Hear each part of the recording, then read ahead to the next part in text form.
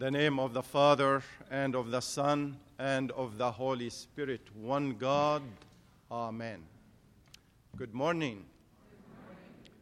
Beloved in Christ, Father Nicholas, Father John Stephen, Father John Summer, and Father John Finley.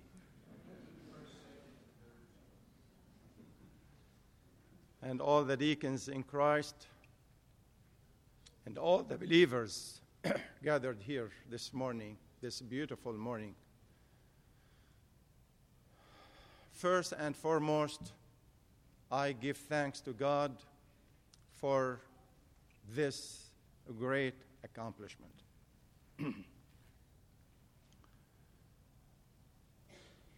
To be honest with you, I didn't expect such beauty like this. And I dare to say that this is the most beautiful church hall ever I have seen.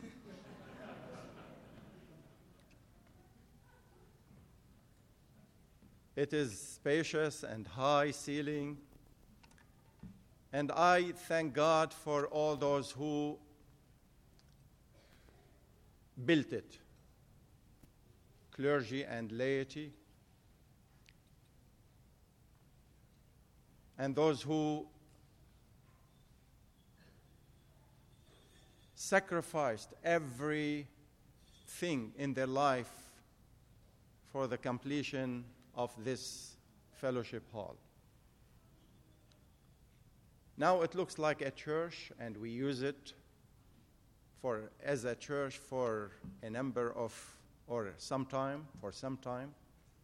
I hope the city of Santa Barbara won't be delayed until they approve the building, the new building for the temple, for the church. But you know, when we enter into such a beauty room like this,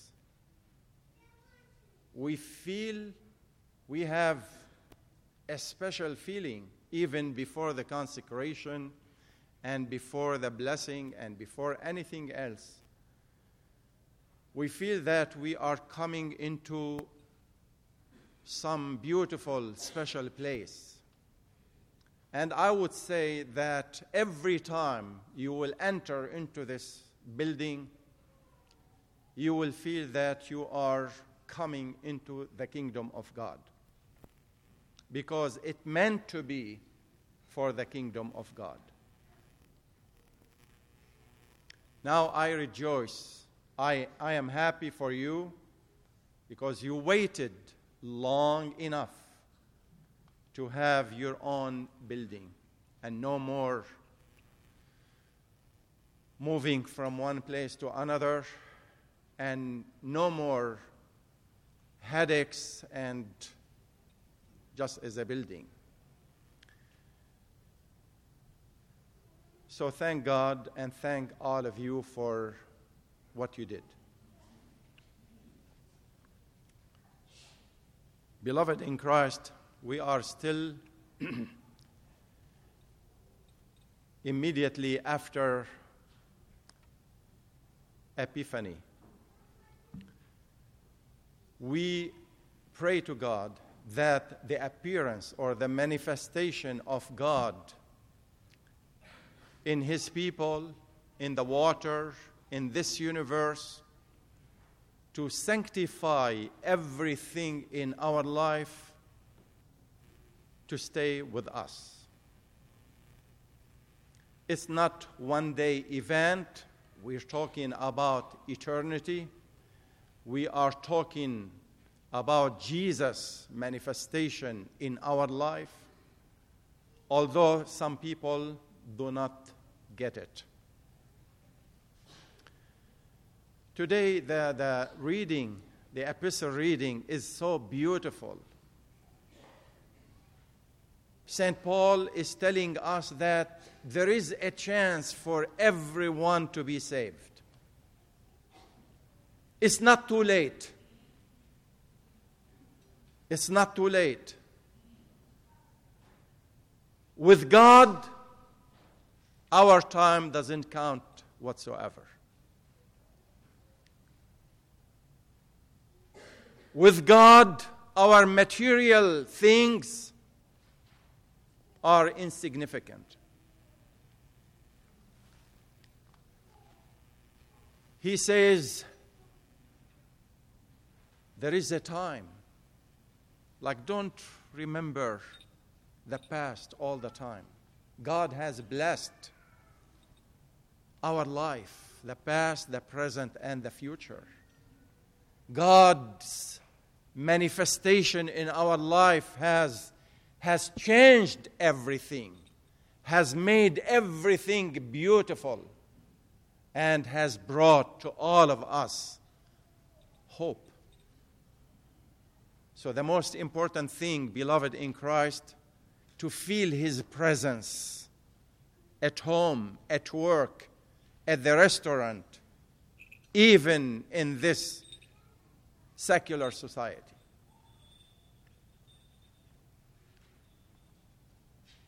God's presence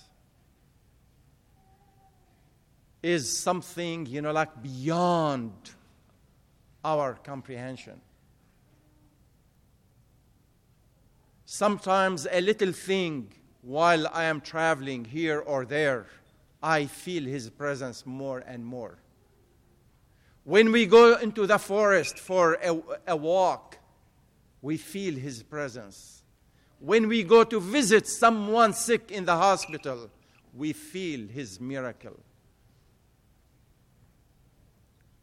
So when we meet and when we bring some joy, some happiness to someone, the time of depression, the time of anxiety, we feel how great the greatness of God is working in our life.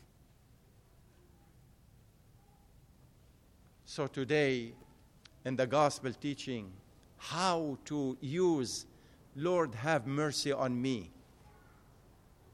So that's why the divine liturgy, beloved in Christ, and any liturgical service, we keep saying, Lord, have mercy. We say it in this music or in that music, but the most important thing is the content, the meaning. God's mercy is working even in the 21st century and at all times. Let me give you something, a little experience yesterday I went through. A young lady from Syria passed away with spine cancer. So I went yesterday to be with the family, and I thought I was going there just to be with the husband and the children, those who are devastated. And I saw many people, a big crowd there. Fine. The moment they saw a priest or the bishop, they started being negative. What did she do for this to suffer and to pass away? Where is God, in this situation? Where is God in the situation of Syria and where troubles are? And on and on and on. I was quiet. You know why? Not because I didn't have an answer, but because if I don't people like these people, and I don't know anything about their spiritual background, so what to say? Just to say something just because I want to say something? So I listened. Finally, there is no point, just because they don't believe in God. They don't read the Bible. They don't practice their faith. How to convince these people and their mind, has been set, the way it is. So today is the answer. Today is the answer, and I used it yesterday. I said, Death is not a punishment of that person in particular. But death, we know, that has entered our life because of sin. So the illness started there. The cancer started there many ages ago. So the answer is today that don't ever keep insisting, thinking of the past and the present and the time.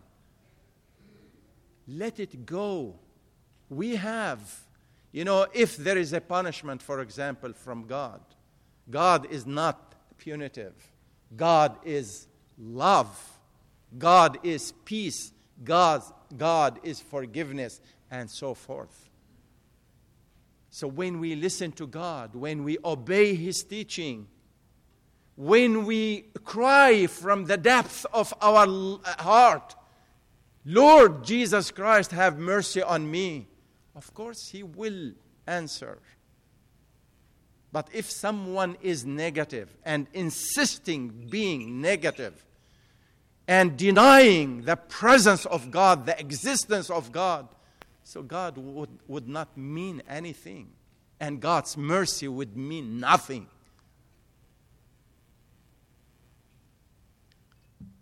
So I am saying this, beloved in Christ, that the church, even beautiful building, but you are the church. You are the body of our Lord Jesus Christ. God does not dwell in cathedrals. God does not dwell in temples. St. John Chrysostom says, what's more important, like to put more gold in cathedrals and some miserable people still around us? Your beauty inside of you and outside of you in your life more important than the beautification of any place. But how do we beautify ourselves? Put everything in the past and start again.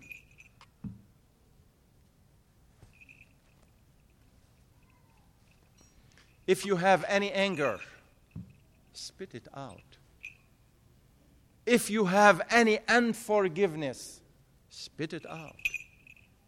If you have any kind of negative, let it go. Let it go.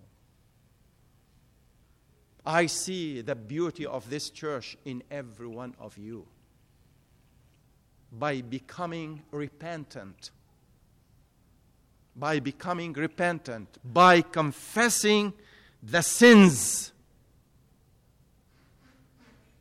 we become a new nation, a new people. So while I am worshiping with you today, I rejoice with your accomplishment, as I said. But I keep praying for you and for your salvation more than anything else. Beloved in Christ, let us understand our Bible. And what's in it? Let us understand, what message for each one of us. The Bible is the same, but the message for each one of us is different. Some people will take it negative. Some people will take it, like as a joy in their life.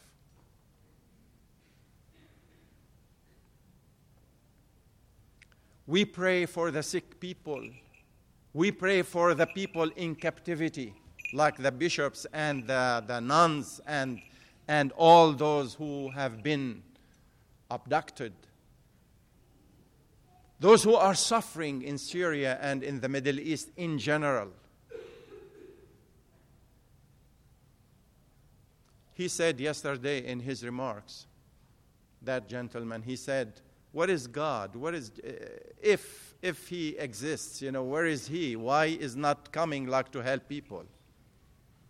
But he didn't say any word about that the blame comes on us because of our unrepentance. He didn't say that because sin and unrepentance is not important. So, beloved in Christ, I tell you, I make it very clear and very short. If there is no repentance, there is no change and there is no joy in our life. No matter how much money we have, no matter how many buildings like this we have, no matter how earthly things we have, still something wrong in that person. So if we like to have a new start, a new life, a joyful life in our life, we have to fix that thing. That is the ugliest thing in our life. That is sin. And the church is one of many, many vehicles we can use in order to fix that situation. So the more sin continues, the more the unhappiness continues.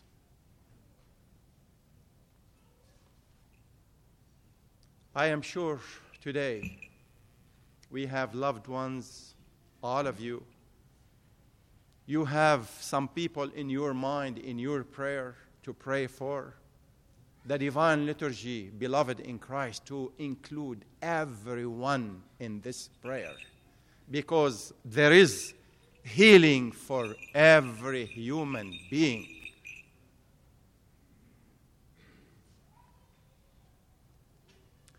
Let us say, "Lord, have mercy on me, a sinner," every day before the moment I open my eyes.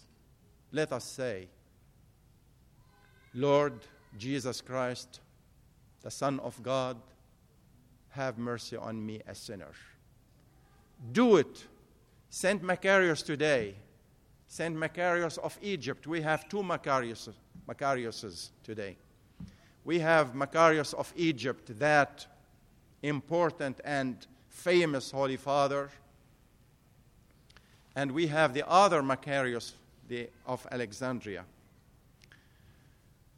So, Saint Macarius, 60 years he was crying and he was in repentance. Now, for no reason, you're like someone who is eloquent more than me or with more education than me, he claims that he is a prophet. Someone else, he claims that he can speak in tongues. The third one, he can make miracles, he can do miracles, and so forth. 60 years it took him to have God's mercy. So the faith, beloved in Christ, is not an instant coffee. My time doesn't count, as I said in the beginning. Let it be in His hands, in God's hands. He knows when I have to heal. He knows where to send me mercy. He knows where, what kind of person I have to be. So I pray for this holy community not to be discouraged with the time. Not to be discouraged. Use God's time before we use our time. Let us seek His mercy at all times. Let us ask Him, "God, come and visit this holy community." And this is what we are doing for Syria and for anywhere else in this life. We pray for this nation. We pray for the president. We pray for the armed forces and the authorities. we pray for these people to make right decisions for us and for the nation. So if not because of our prayer and other people's prayer, this life, this 21st century would be completely a disaster.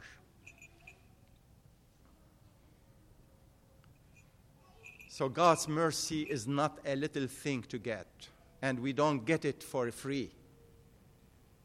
And I don't mean here money or any material. So the price for His mercy is my life with God.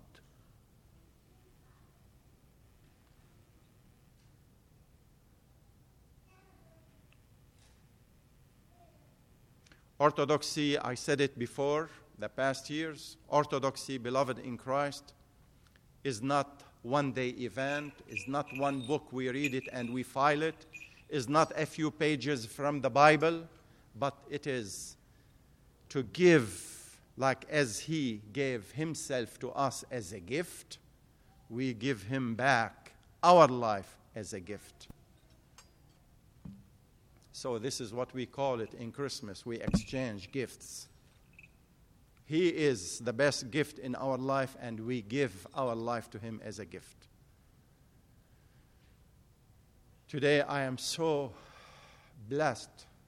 I'm so happy. I am so positive to see this church is being used for more repentance and for more healing, for more young generation to be aware of their faith. This holy community is trying to lead the families and all the young generation not to be with deception by the evil one, but to be with hope by God. So I pray for the families, those who are courageous, those who built, those who remain steadfast all the years, those who are supporting this holy community, those who are behind the clergy, and those who are offering the faith to their children and grandchildren. I pray for all of you, and you have my respect and my love. And I welcome today all the visitors. And I welcome our beloved nuns. And thank God for our beloved clergy. I mentioned many names, but I didn't mention Father John Braun's name. He is in our prayer at all times. He is not behind the altar, but he is a good example and has been a good example for many years. And this is not an exaggeration, Father John. Everywhere I go, and I just recently came from Pennsylvania. That's why I missed Father James King's funeral, God rest his soul. So I was in Pennsylvania, and your name was brought up many times. This is the way we build things. We build a reputation. Behind, building this stone, we build a good reputation. We build a little room for every one of us in the kingdom of heaven. This is our goal, beloved in Christ. Today, 1 week after his funeral, Father James King is missed in this holy community. Peggy and the family, you have my love, and you have our love and our support. Father James King was not like an ordinary person. He was a godly priest, a godly, obedient priest to the teaching, to God, to the teaching, and to the holy tradition. He wanted all his life to be blessed by God himself. He wanted his family to be saved through the priesthood. So that's why he was a good example in the family, so the priesthood continues in the family. We miss him. Was supposed to be with us this Sunday. Was supposed to rejoice having this new building. And I hope that he has seen it before he passed. Because like him, many of us and him were dreaming, were waiting, and we've been waiting long enough for the moment, like this moment to come, to see our own building. And our own building is magnificent and outstanding. So may the merciful God visit all of us. May the merciful God fill our life and our society with his mercy. May the merciful God have mercy on us, beloved on Christ. In the name of the Father, and of the Son, and of the Holy Spirit, one God.